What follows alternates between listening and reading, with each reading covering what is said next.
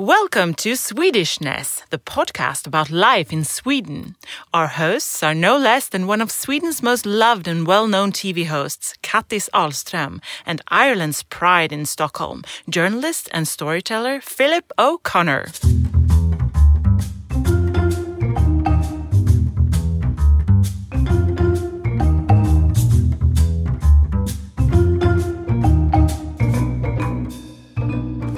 Okay, Phil, what's it about today? Today we are going to talk about robots. You like that? I love that. The first time when I heard we were going to do this, the first thing I thought about was the Terminator movies, you know, where these evil robots take over the world. I can imagine, yes. But I wasn't interested in the evil robots aspect of it, but I'm hugely interested in these things that can help us out in our everyday lives. And I just wondered, you know, what sort of electronic gadget or what machine makes your life easiest? Is there anything you use every day that makes your life easy? Oh yeah, machines. Yeah. Because I don't have any robot. Not yet. No, I would love to have somebody who did my grass, you know, there. Yeah. But those machines exist. You can get these robots. I know, I've seen them. Lawnmowers, yeah. It's really crazy. I love it. But I have such a small garden, so it would be kind of stupid. But my dishwasher. The dishwasher, yeah. Yes, That's like a major that. one. But I was thinking about robots because I thought if I wanted a robot, I would like to have a robot who could play instruments, so I can have an orchestra. So I can play like cello and the others can play everything else. But you can probably find a computer program to do that, but not the actual physical instrument. I want the physical things. I want the robots. There you go, robot developers, if you're listening to this. That's one, you have a market of one there already, but I think plenty more people would be interested. What would you like? I'm not sure, because, you know, it's this kind of thing of, I love the idea of it, but I'm also really, really scared. And a lot of talk at the moment is about these self-driving cars. And indeed, there's a lot of Swedish companies who are cooperating, have huge telecom companies and car manufacturers, and they're working across the board. Now, I don't know if it's just age or whatever, but I look at that and I go, it's an absolutely brilliant idea, but I don't trust it. Because, you know, if you were to sit in a car, I drove from Trelleborg in the south of Sweden to Stockholm the other day. I was sitting there going, it'd be absolutely brilliant to just sit down and press a button and let the car drive me there, and I could take out my laptop and I could work away, because it's a 6-hour drive through beautiful countryside, but you still have to have your hands on the wheel. So I don't know. And then the downside of that, of course, is that, you know, if you do have these self-driving cars in Stockholm or in any other city in Sweden, then all of a sudden jobs start to disappear. There's a lot of people who make a living from driving you to the airport or driving you to the doctors or that kind of thing. So there's a huge sort of effect. If we do start to employ robots to do things that people could do, then you have, you know, sort of a moral and ethical, political question around that as well. Of course. But if there was one robot that you could have, aside from the dishwasher and the lawnmower, is there one thing that you can think of right now, and the one that plays the instruments, is there one thing that you can think of, if I have that, my life would be instantly better? Oh my God, that's a really, really hard question. A husband? A husband that behaves like a robot. I think that's the dream of most of us as we go along. No, I don't know. I think probably it's really, really good to have robots. I mean, like in the medical industry. Yeah. It's a great success. Yeah. But I can't imagine. I don't know. Do you know? I'm going back to, there was some company that was thinking of delivering things with these drones. You know, so you go and you order a book, and, you know, the order goes to the warehouse, and then the drone takes off. Now, we have that problem, as people have this problem all over the world, of couriers knocking on your door and then running away, and then you have to call them up and get them to deliver at another time. So it sounds like a fascinating idea, but there are all these little details. You know, how's a drone going to ring on your doorbell? Or how's it going to take these things to your office or knock on the window and just spit the thing in there, you know? So I think that's what we need to investigate today. We need to call in the experts here, and we need to find out what a robot is by definition, and also, you know, tease out all these questions around it. I often hear people saying that Swedes are obsessed with technology, and, you know, others don't like the word obsessed, and instead they say that we're early adopters. Would you agree with that people in Sweden are early adopters of, like, cell phones and fax machines and robot lawnmowers and that kind of thing? I guess you could say so. One of the reasons is probably political decisions that made digitalization easy and meaningful. I'd like to share some facts about that. Cool. Sweden is one of the most digital European countries in terms of accessible, affordable broadband, internet skills, and how frequently people use the internet for key activities. That is also true for how well developed the digital public services here are. It is estimated that 99% of Swedish households have the opportunity to connect to broadband services. Sweden will also be the first country in the world to roll out 5G mobile phone coverage. Another example of Sweden's digitalisation is the ongoing shift towards a cashless society. 95% of all purchases are made either by card or online. Or by Swish. That's online? Yes, this Swish payment system, I'm sure there are other payment systems. I know there's a lot of them in Africa, actually, where they've jumped over a sort of a generation of technology now that they have 3G. But Swish and iSettle and all these things, you can basically use your mobile phone to make and take payments. So I was at a soccer tournament there on a Saturday morning recently, and what the parents do is they stand there and they watch the kids play football and they have a coffee or a hot dog. And I went and they said, I went with this little 20 crown note and I went to hand it over. They go, no, it's only Swish. It's only this payment method. So you got to take out your phone. But it's absolutely brilliant, to have these digital payments, and it all just happens automatically. This one is connected to your bank account. So it's not even that, you get an invoice and you have to mess around. It just goes directly. It's like using your card at a terminal somewhere. So it's a fantastic system. And there are many of those systems that have been developed here and implemented here in Sweden already. Around it. Definitely. And I'm very curious about robots instead of people, because I was thinking about, I was in a hotel in northern Sweden the other day, and it was a robot. It was nobody in the reception. No way. And I didn't like it. No. I mean, it was very efficient and it was fast. Yeah. But I want somebody to talk to. Yep. And to help me. I was in a store, like a supermarket there, about a year ago with a friend of mine. And we were going to these self-service checkouts where you go and you scan the things yourself and you put them in the bag yourself and you pay yourself and then you walk out yourself. And this thing of human interaction seems to be disappearing, And robots are great and they're shorten the day and that kind of thing. But I wonder if, these little interactions that, 20 years ago you would have had every day at the pharmacy, at the store, at the dry cleaners. Isn't that interesting? How will that affect us as people? It's just as social beings. Yeah. It's going to be interesting to see how that works. Yep, let's bring in the guests. Amy Lufti is a professor in information technology at Örebro University with a special interest in robotics. More specifically, the mix of man and machine. Her research is about intelligent sensor systems and how they function in different environments together with human beings. Amy is originally from Canada and started her career as an electrical engineer. Amy, let's start with the basics. I think people have really different ideas about what a robot is today. Some might think that it's like R2-D2, and some think more about things that look more machiney. What do you think when you talk about robots? What is a robot? What would you say? Well, you're right. There is no general consensus over what a robot is, but my definition and what I think many people who research on robotics would say a robot is involves basically three ingredients. First, you have sensors, and sensors give the robot the ability to perceive. It gives the robot to know what's around it. Then you have actuators, and actuators give the robot the ability to act, to change the environment, to make decisions. Then you tend to have a little bit of glue in the sense that you put these sensors and actuators together. So depending on what the robot perceives, it may make certain decisions. This tends to be software, for example. Then I would say that an important factor to have a robot is that the workspace of the robot is outside of the body of the robot. So we wouldn't necessarily consider a washing machine that's very smart to be a robot because the workspace is inside the machine. Okay, that's the difference. So what is the most common things that you might think is a robot but isn't a robot?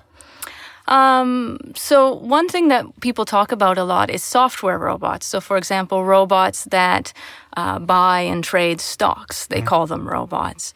For me, this is a little bit of a weird use of the term robot. Okay.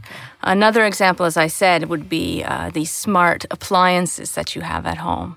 And if the workspace is still within the body of the machine, I wouldn't consider it a robot. Could you tell us a little bit more about your research? What is it you're trying to achieve with that? So what we try and do is make robots smart. And what we mean by that is that we want robots to be able to handle these unstructured and dynamic environments. So we want to liberate robots from the factories and be able for them to work in our home environment or work in an outdoor environment where there could be a very close interaction with people. So you're from Canada? Yes, that's right. But why do you work with this in Sweden? Well, actually, the story is very long, but I came to Sweden during an exchange when I was studying to be an engineer. And my choice of coming to Sweden was very random. I can say that I didn't know very much about Sweden before I came. But when I came here to Sweden, and when I came to Örebro, I started working with a group of researchers that was working a lot on artificial intelligence. And I just fell in love with the topic. And I was, just stuck here ever since. But what about Sweden? I mean, are Swedes particularly tech-friendly, would you say? I would say that one of the things that really impresses me with Sweden is that it's had a very long tradition of technological innovation. And this goes back very many years, all the way, for example, to Jonas Wernström, who's one of my favorite people, who invented, for example, a lot around electricity, so alternating current. And then up to, for example, the Spotify guys that are working in modern times. And Sweden, for being such a small country, has had a lot of these innovators and these entrepreneurs who have been able to take the knowledge from a technical field and really transform it into something useful and beneficial for society. So I think this is something that's very particular and very special about Sweden, which I think attracts many people. But does the things from Sweden and our skills, do people know about that, for example, in Canada and the United States? Well, I can say growing up in Canada, we always heard of Sweden as being the optimal example, and I think that there are a lot of things around us that perhaps we don't necessarily associate with being Swedish, but then you start to dig under the surface and everything points back to Sweden, and you start to wonder, how can this country of just, 10 million people accomplish so many things? Have a look in your crystal ball for me now and have a look into your research and tell me, in what way are we going to be using robots in 5, 10, 20 years, both privately, in our private lives and professionally? Well, I think the big change that we can foresee now for robotics is that they're going to become much more flexible machines. So they're not going to be, in a cage like we tend to see in industry, but really coming out of the cage, and like we have robotic lawn mowers and vacuum cleaners today. What I would really like to see in the next decade and maybe in the next 2 decades is very close human-robot interaction, so that you have a robotic worker that works very well with human workers, that can assist the human, for example, in very heavy tasks or very repetitive tasks, but the human still is doing what the humans are good at, the cognitive abilities, the social interaction, and that robotics in some way can facilitate that for humans. And do you think it will be a reality for all people? For all people, maybe not. I think that getting access to robotics is very important for all people. So being able to, for example, increase the competences of children, but also of existing employees today, so they're aware of what robotics can do for them, is important. But I don't think all branches need automation. That's interesting that you say that, because, if you look at car manufacturing, there's a lot of robotics involved there. You mentioned, of course, the robotic lawnmowers and that kind of thing. When do you expect this to become a sort of a broader reality? Would you say, is there a time frame for when the robots will be sort of implemented a little bit more in our everyday lives? Well, I think it's happening already now. I think there's a strong push, for example, to move part of the manufacturing industry back to Sweden. And I think that we're going to see within 5 years a lot of automation coming into smaller types of enterprises and smaller types of businesses. And I think that the main driver of this is to create more sustainable production. Okay. So just simply by moving part of the manufacturing, for example, here, we can have a huge environmental impact, and this is quite important. So technology and the environment go hand in hand with each other. What is your main interest, would you say? The technology or the more human side of it? For me, it's definitely the technology. It's to develop algorithms and develop new technologies. But I think one of the things that I love about being a robotics researcher is that in order to solve the technological problems, I have to look at humanity. I have to look at the human example because we're a very good example of an intelligent machine.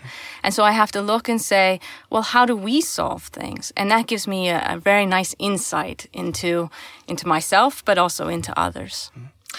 If we look at Sweden in the specific area of artificial intelligence, is Sweden up there around the top? Is it in the middle? Is it falling behind other countries? How would you put them on the global map? We are very good, and if you look at the different research groups around Sweden, we're very good at a select amount of subtopics in the field of AI and in the field of robotics. Because Sweden, as I said before, is a relatively small country, of course, we don't cover the entire spectrum. But particularly in the combination of AI techniques with robotics, so making robots more intelligent, there we really have an edge. And who's financing all this? Is it your university? Is it private companies? Is it the state? Who's footing the bill? Well, it's a combination. The state is putting a lot of financing into research, which is quite important because that also drives innovation. Then there are other larger funders. For example, the Wallenberg Foundation is putting a big initiative within autonomous systems. So these are sort of the main drivers of the research. And then there are as well initiatives to focus more on the innovative side. That means the startups. So there are state agencies as well that put more economical focus on how you can get companies to go more and more towards digitalization and automation. And what about research? What is pushing research forward? Well, I think it's a combination of things. First of all, the funding is quite important. The strategic emphasis on the importance of digitalization for really pushing Sweden forward. And then I think that other aspects, for example, as I mentioned before, the environment, our goal to reduce a carbon imprint for industrialization also pushes automation forward. But we have some concerns about like relationships or people losing their jobs because they're robots instead. What are your worries about all this? Well, I think the concerns are legitimate because I think that with any type of very fast progress, we have to have a moral compass that guides us in that progress. I'm pretty sure that if we automate certain processes, it will affect the job market. I think it would be naive to think otherwise. But we also have to remember that whenever we've had these technological shifts, it also creates new job opportunities that we could never have predicted before. So, for example, when we take agriculture, the big change in agriculture, what happened was that we had less need for people to be working on the farms, and then they moved into the cities, and we created whole new industries. And I think that will happen as well with this sort of Industry 4.0 or this robotics revolution, if you like, where certain jobs will be automated, certain jobs will most likely be replaced, and new jobs will emerge. Perhaps we will require more competences from people who can program and create these robots, and that will require human competences. The key, I think, is how do we handle the transition? So how do we handle the transition from being, a completely manual process to being completely automated? And how do we do it? That's a very good question, and I think that's something that we need to focus on research-wise. So, for example, if you take autonomous vehicles, what happens when you have some cars on the road that are autonomous and some cars that are being driven by human?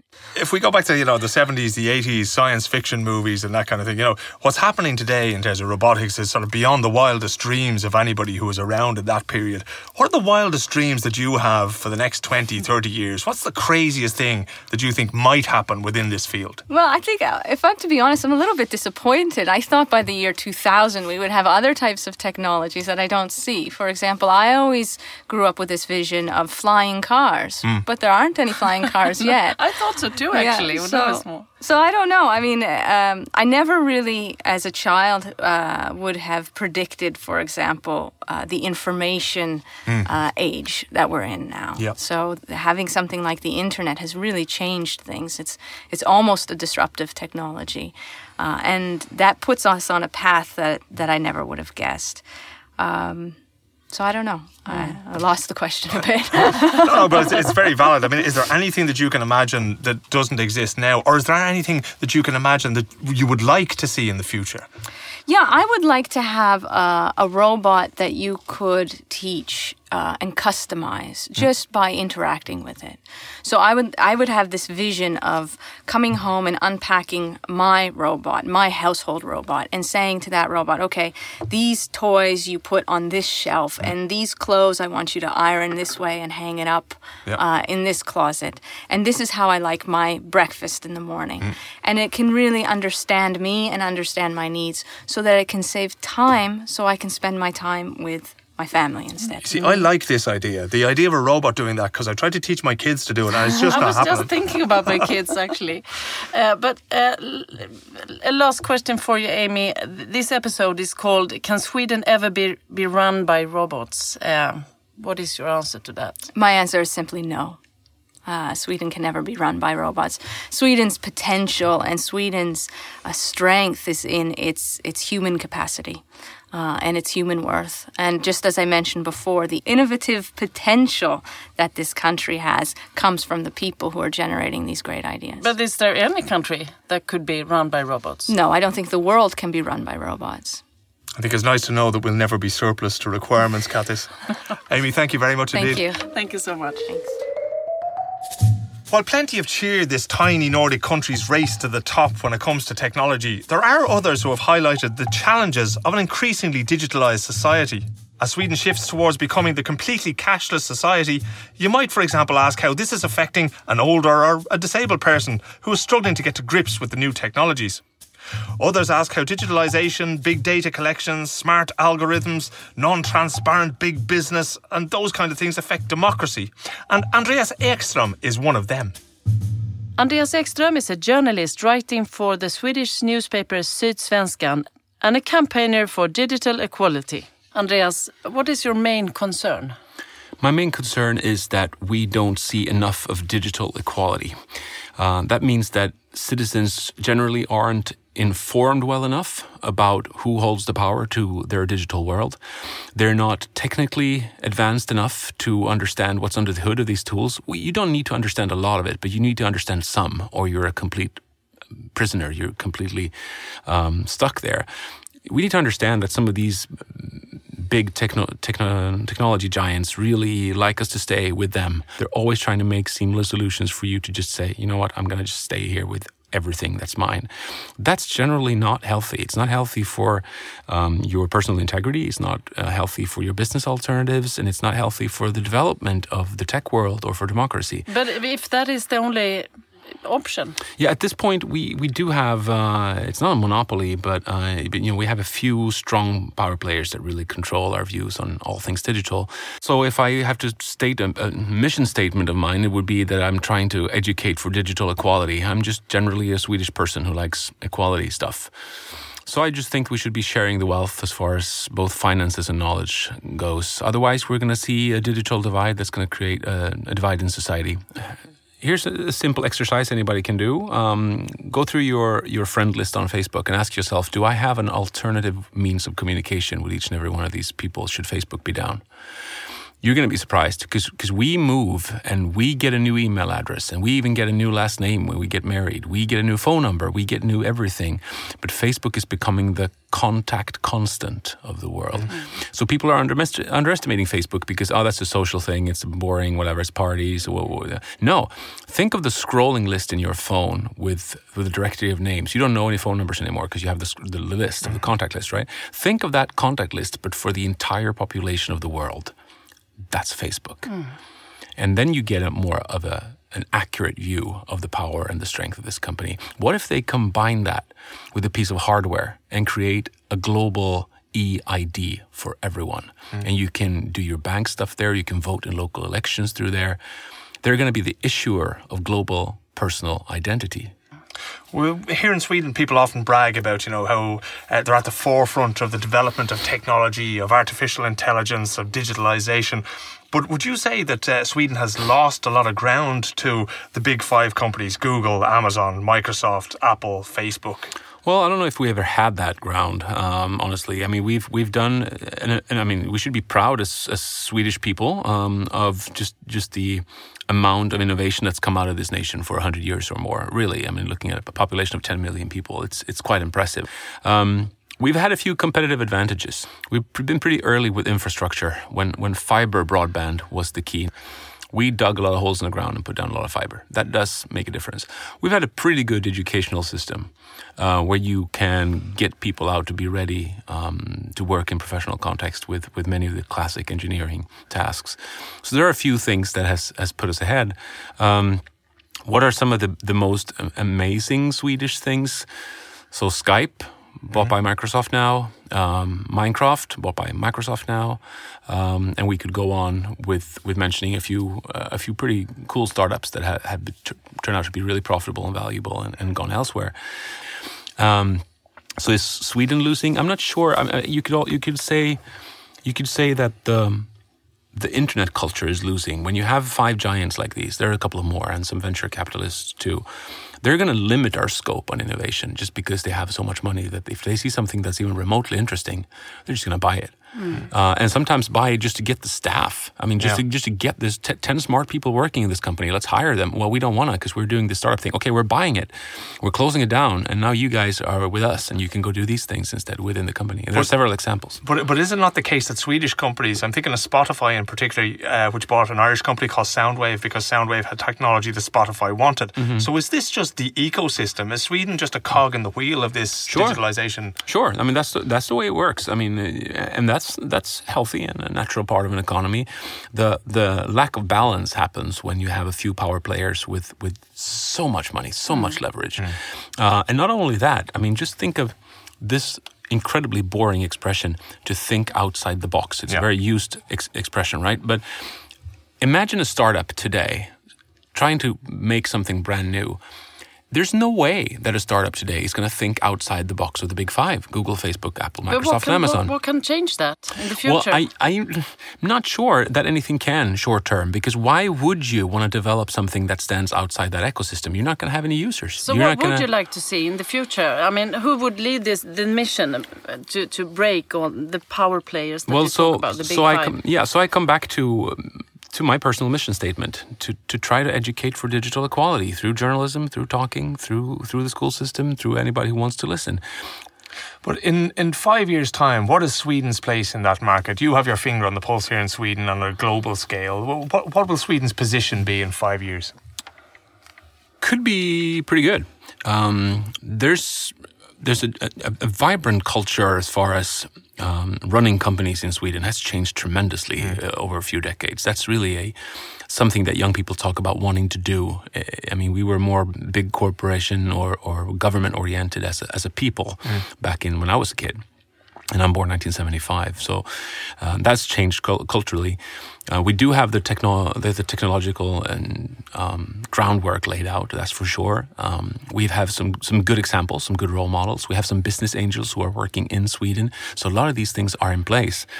One thing I would like to see for the future of global innovation, and that's not only a Swedish issue, is a serious political debate on how we can work legally and financially truly international, because anything that's not international is not going to be relevant. Andreas, we had a discussion with Amy about robots in the future, and what are your dreams? What kind of robot do you think would be good to have in the future? The best robot I know of is the one that vacuums my kitchen floor, and it's already working. And you know what? Sometimes it works as a reminder that this technology of machines doing stuff for you is not necessarily so incredibly science fiction. Really hands-on, basic, limited tasks like that. That's how we're going to be learning this. That's how we're going to get used to this. That's why we're not going to be bothered. It's not going to be this person-like robot walking into your kitchen saying, would you like your tea this or that way? That's not where we're starting. We're starting with a vacuum cleaner that I don't have to hold on to. And that's why I'm not expecting any big cultural changes. It's like when you look at, I think that was a Jerry Seinfeld observation, like when you look at the future, at what point does somebody say, from now on, everybody's going to wear the same clothes? We're just going to do the overalls and the silver boots from now on and no more individual clothes. Like, at what point does anybody say that? Like, we have some sort of weird, completely unrealistic views on how future happens. It just happens gradually. Small things. Vacuum my floor. Thank you, Andreas. This was really interesting, wasn't it? It was fascinating, actually learning the difference between a robot. What Amy was saying there, the workspaces outside the robot itself is something that I never thought about.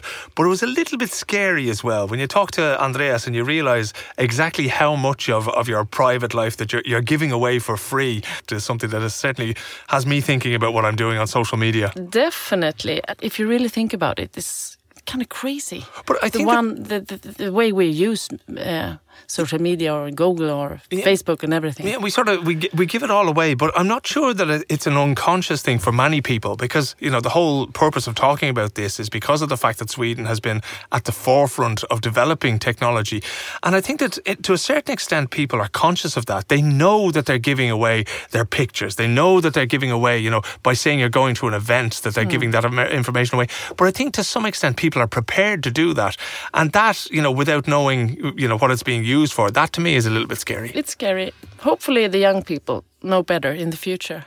Well, as long as they use it for the kind of robots that we were talking about a little bit earlier on, I don't think I mind too much. No. Okay, Phil. That was all for now. Thank you very much for listening. And remember that if you want to find more information about Sweden, you can visit sweden.se. This podcast was brought to you by the Swedish Institute, a government agency which promotes interest and confidence in Sweden around the world. To learn more about all things Swedish, visit sweden.se or Sweden.se on Facebook or Twitter. To learn more about the Swedish Institute, visit si.se.